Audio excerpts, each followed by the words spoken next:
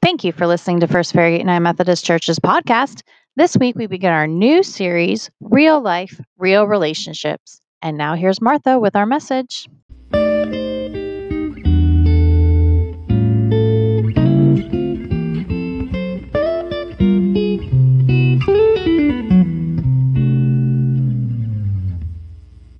Good morning and grace and peace to you in the name of Jesus Christ. It is good to be worshiping with you. I can't see you physically, but I know you're there. I'm actually usually over there watching worship with you on my phone as we begin. My name is Martha. I am one of the pastors here. It is good to be worshiping with you. And we are beginning a new sermon series today entitled Real Life, Real Relationships. It will take us through about 5 or 6 weeks or so. And anytime you begin a sermon series, you always question the starting point. Where do you actually start? Well, this particular sermon series was very easy to come up with that answer because there's no better place to begin talking about real life and real relationships than in the beginning. And what I mean by in the beginning is in the book of Genesis, where we see the very foundations of life being created and the very foundation of relationship itself. Not just romantic relationships or marriage or single and divorced and friendships and all of that, but relationship in general. We find the very foundations of it in Genesis. Our scripture this morning is from what we call the second creation story in the book of Genesis. It's in the second chapter of Genesis. And we'll begin with verse 7, and I'll skip some of the verses because it's quite long. But in it, we see primarily the story or the telling of the creation of humanity. So I invite you to hear these words, beginning in verse 7 of the second chapter of Genesis. The Lord God formed the human from the topsoil of the fertile land and blew life's breath into his nostrils. The human came to life. The Lord God planted a garden in Eden in the east and put there the human he had formed. In the fertile land, the Lord God grew every beautiful tree with edible fruit, and he also grew the tree of life in the middle of the garden and the tree of the knowledge of good and evil. The Lord God took the human and settled him in the Garden of Eden to farm it and to take care of it. The Lord God commanded the human, "Eat your fill from all the garden's trees, but don't eat from the tree of the knowledge of good and evil, because on the day you eat from it, you will die." Then the Lord God said, "It's not good that the human is alone. I will make him a helper that is perfect for him." So the Lord God formed from the fertile land all the wild animals and all the birds in the sky and brought them to the human to see what he would name them. The human gave each living being its name. The human named all the livestock, all the birds of the sky and the wild animals, but a helper, perfect for him, was nowhere to be found. So the Lord God put the human into a deep and heavy sleep and took one of his ribs and closed up the flesh over it with the rib that had been taken from the human. And the Lord God fashioned a woman and brought her to the human being, and the human said, "This one finally is bone from my bones and flesh from my flesh. She will be called a woman, because from a man she was taken." This is the word of God for the people of God. We give thanks to God. As we begin in this sermon series today, Real Life and Real Relationships, I want to take quite a bit of time actually to explain to you what prompted such a series. Unless you lived in a perfect bubble or under a rock or in a cave for most of 2020, 2020 stirred up a lot of thoughts for you, for all of us. Thoughts, emotions, challenges, losses. And as we began to close or bring a close to the year 2020, I began to wonder, where is it, God, that you would have us go now?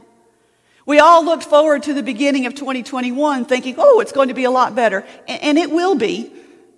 But we still find ourselves here in January in a situation that looked a whole lot like it did, and in some cases, maybe worse, than it did in December. So as we closed the year in 2020, knowing that 2021 wasn't going to look a whole lot different or differently on January 1st, I began to pray about where it is God would have us go, what God would have us do next. If we as a universal church and as a local church are called to make disciples of Jesus Christ, how in the world do you do it when you can't really gather like we are accustomed? So all of those troubles or thoughts in my head and prayers led to three things that became apparent. The first of which was this. You may recall back in the fall, we did a short sermon series on this Wesleyan idea of grace, a United Methodist Wesleyan concept of grace. And in that series, what we talked about is that grace is not just our get out of hell free card, but grace is actually God's power at work in us, through us, and around us. As we came to a close of that series, I borrowed an image, a metaphor that John Wesley himself used as he was trying to describe the three primary areas of grace that he taught us. That metaphor was a house. John Wesley taught that prevenient grace, God's grace working in and around us before we ever even realize it's God's work, God is working, is prevenient grace, is almost like the porch to a house. But then there's a moment or a period of time in which we come to accept what God has already done through the life, death, and resurrection of Jesus, and that is make us right, justify us with God. And John Wesley used the doorway of a house as that moment or that period of time of being justified, made right. Then he went on to say that the rest of our lives is this idea of sanctifying grace, and that sanctifying grace is what fills the rest of the entire house, every, metaphorically speaking, room of our emotional, spiritual lives. As I shared that metaphor, some weeks later, a person came to me and said to me, a few weeks ago, you said that most Christians, or a lot of people, walk through that doorway and stand right there on the doormat and never allow God's grace to penetrate every aspect of their lives. I said, yes, I said that. He said, I think I'm on the doormat. I think that's where I am. I explained that I believe that all of us come to a point, or most of us come to a point in which we put our faith and our trust in Jesus and then stop right there on the doormat and wonder why every aspect of our life is still a mess. This person said to me, I feel like I see people who have a prayer life, people who have a close relationship with Jesus, and something's missing. As I talked to this person, I realized that if this person, by all outward appearances, seems to have it all together, serves in the church, attends worship, married, grown children, appears to be a fun person that you enjoy being around by all outward appearances, appears to have it all together. If this person struggled with that sort of thing, then there's a better than average chance that the majority of us as Christians, or those of us who call ourselves a part of First Farragut United Methodist, probably struggle with the same thing. Which brought me to the second point. Faith in Jesus Christ ought to affect healing and change in every aspect of our lives.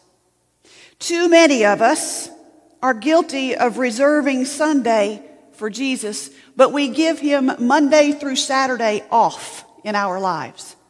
If you worked one day a week and took 6 days off a week from your job, how well would that work out for you? My guess is it wouldn't end well. Many of us reserve Sundays for Jesus, and the rest of the days of the week is all about what we want to do and how we want to do it. And then we wonder why we feel the emptiness that the person described in that conversation that I had. We wonder why life seems so unfruitful. Psychologist Henry Cloud, in one of his earlier books, tells of the time that he, freshly out of seminary and having graduated postgraduate school, enters into the workforce as a social worker and a counselor. He entered in with high hopes of helping people in the name of Jesus to overcome their depression, their anxiety, their marriage challenges. But he said what he found was that he would teach people about God's love, but their depression wasn't cured. He would teach people that Jesus died and rose again to conquer their brokenness, but their addictions persisted. He would teach them, and he said they began to understand that their security, their identity was found in Jesus Christ, but yet the panic attacks continued.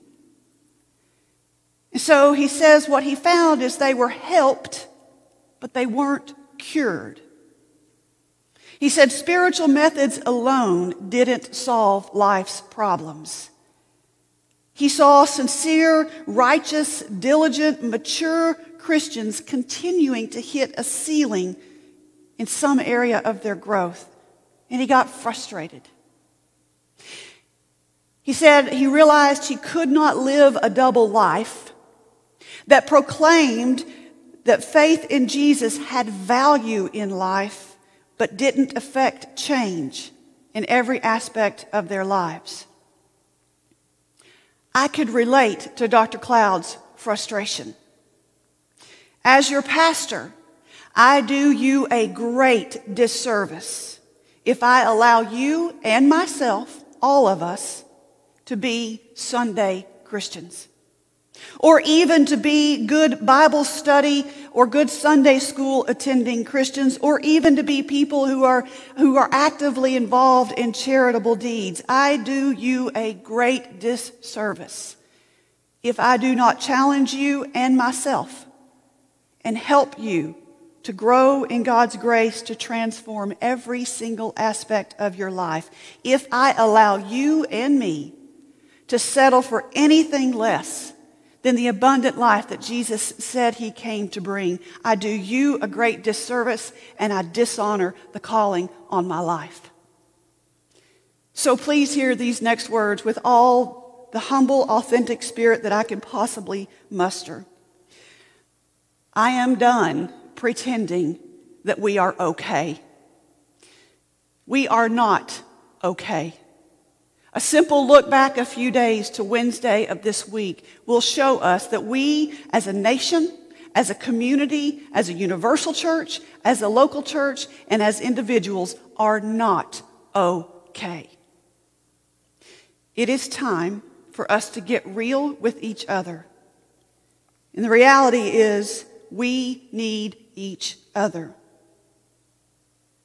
Which leads me to the third reason for this series. We are starving for relationship. We are desperate for real, authentic relationship with God and with one another. 2020 taught us many, many things, one of which is that we have a deep, deep desire for relationship. We long to be known and to know each other. The isolation that we've experienced this past year like never before has revealed that in a way we haven't seen before. Depression is on the rise, anxiety is high, suicide rates are skyrocketing. Many medical professionals in the hospitals will tell you they've seen an inordinate amount of deaths due to overdose and alcoholism. A quick scan through social media will show that we long to be heard and to be known. However, that longing to be heard and to be known is often manifest in lashing out at each other, simply because we don't recognize that there is a way to be known and to be heard, a healthy, safe, biblical way for us to do that. And if faith in Jesus Christ is to affect change in all aspects of our lives, then the church ought to be concerned about helping us learn how to relate to each other. So with all of that background in mind, this series is about how faith in Jesus Christ can bring about real solutions in our real everyday life. And one of the ways that real life is changed is through real relationship. Which brings us to Genesis. There are two creation stories in the book of Genesis. Genesis chapter 1 is one of the stories, and Genesis chapter 2 is the second story.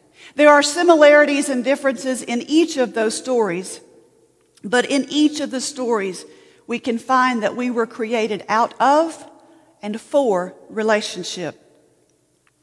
Genesis 1, the creation story in Genesis 1 is not the one that we read, but it's the one that most of us are most familiar with. It's the one that has the poetic ring to it, that in the beginning there was darkness and chaos, and God's Spirit swept across the darkness and called forth light. It's the poetic ring that gives us the creation account of skies and light and land and animals, and on it goes. It's the 7-day creation story. But when we get to Genesis chapter 1, verse 26, we're told that God says this: "Let us make humankind in our image, according to our likeness. Let us make humankind in our image." Don't miss the pronouns there. Fast forward to the New Testament in the first chapter of John's Gospel, the scripture that Chuck read for us last Sunday. And John begins his Gospel this way: "In the beginning was the Word, and the Word was God, and the Word was with God in the beginning." What we see from Genesis all the way through the entire Bible is this idea of the Trinity. It's a concept, granted, that's hard for us humans to grasp, that God is three persons in one: God the Father, God the Son, God the Holy Spirit. We can scan the pages of the Bible and we will never find the word Trinity. But throughout the Bible, we will find that God relates with humanity in many different ways, giving us this idea of God in 3 different persons. God exists, God's self exists in relationship. Let us make humankind in our image. If God exists in relationship and we're made in God's image, what does that say about us? Would it not stand to reason that if we bear the image of a relational God, then we were created for relationship? First and foremost, relationship with God, yes.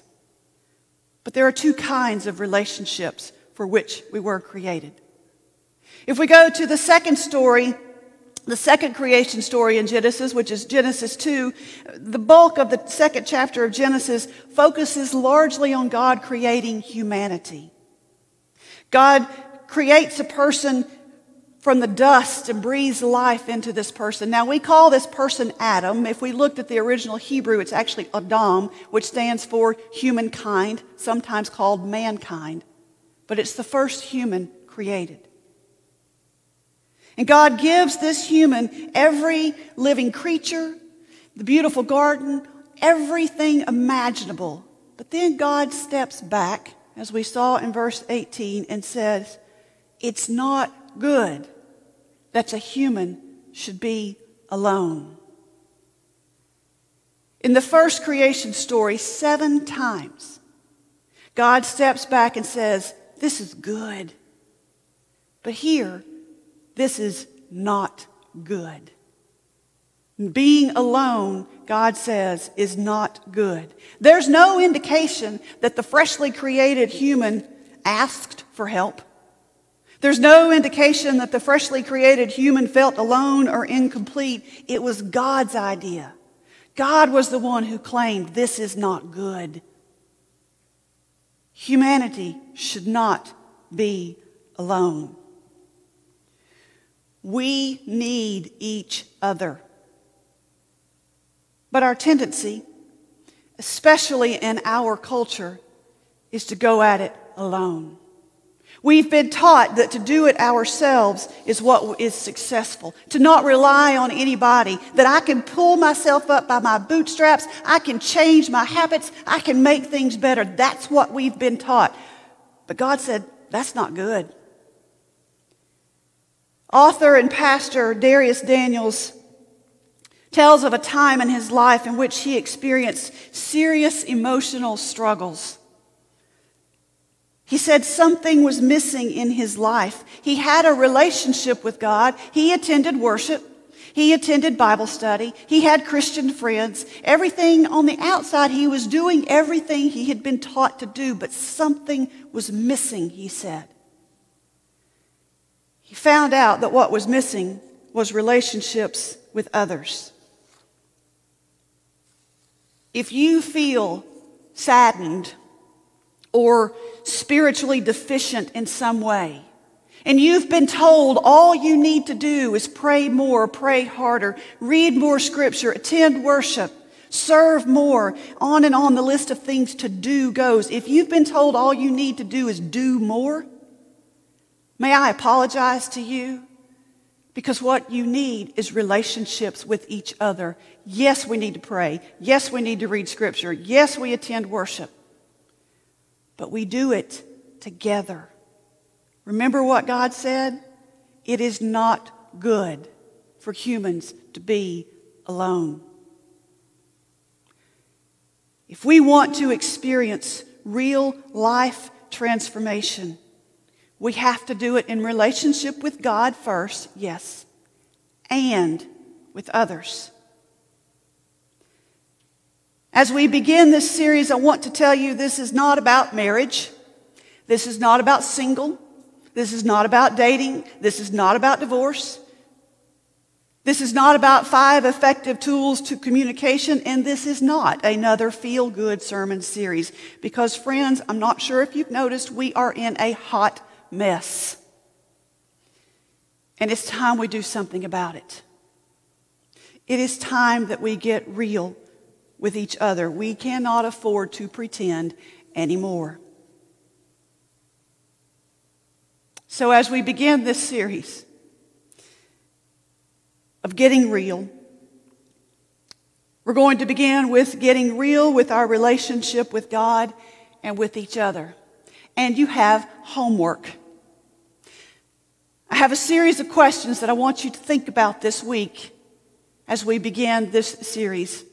Next week, we're going to talk about the common denominator in all of your relationships. And in case you're curious, it's you. And it's me and mine. But think about these questions in the coming week. Where am I with my relationship with God? Is it as fulfilling as I want it to be or as I think it should be?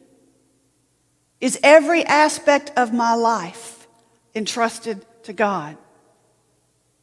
Do I look around and see people who seem to have a closer relationship with Jesus, who seem to have a prayer life? Are there people who seem to have it together, a deeper relationship with God? What about my relationships with people? Can I reflect back and see patterns of strained relationships? Could it be that there's a correlation between the two, our relationship with God and our relationship with each other? In what areas could God be calling me, you, us, to turn over completely to God? One of the goals of this series will be to help us stay connected.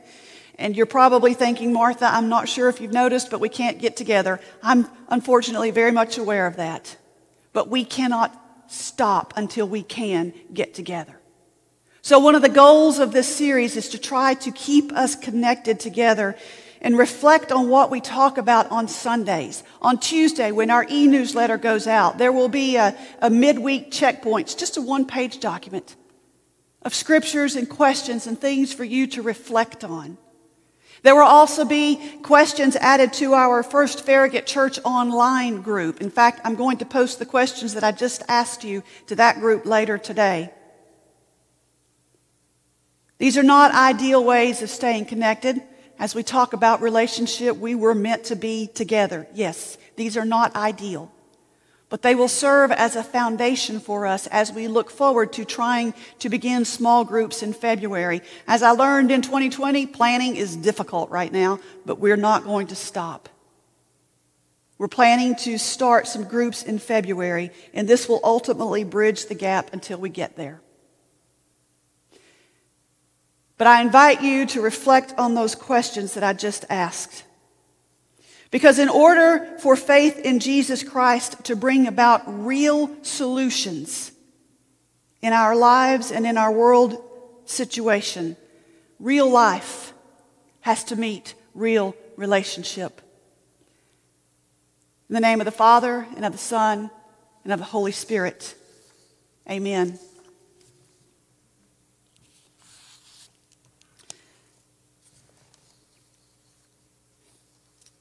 I invite you to join me with your voice in an affirmation of faith that comes to us from the United Church of Canada. As we say these words together, listen for the pronouns in there. We were meant to be a community of faith together. So I invite you, if you feel so led, to affirm your faith with me. We are not alone. We live in God's world. We believe in God, who has created and is creating, who has come in Jesus, the Word made flesh, to reconcile and make new, who works in us and others by the Spirit. We trust in God.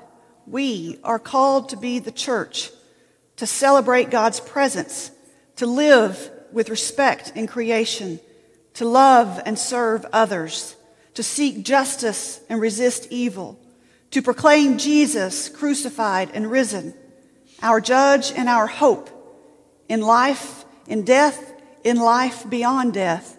God is with us. We are not alone. Thanks be to God.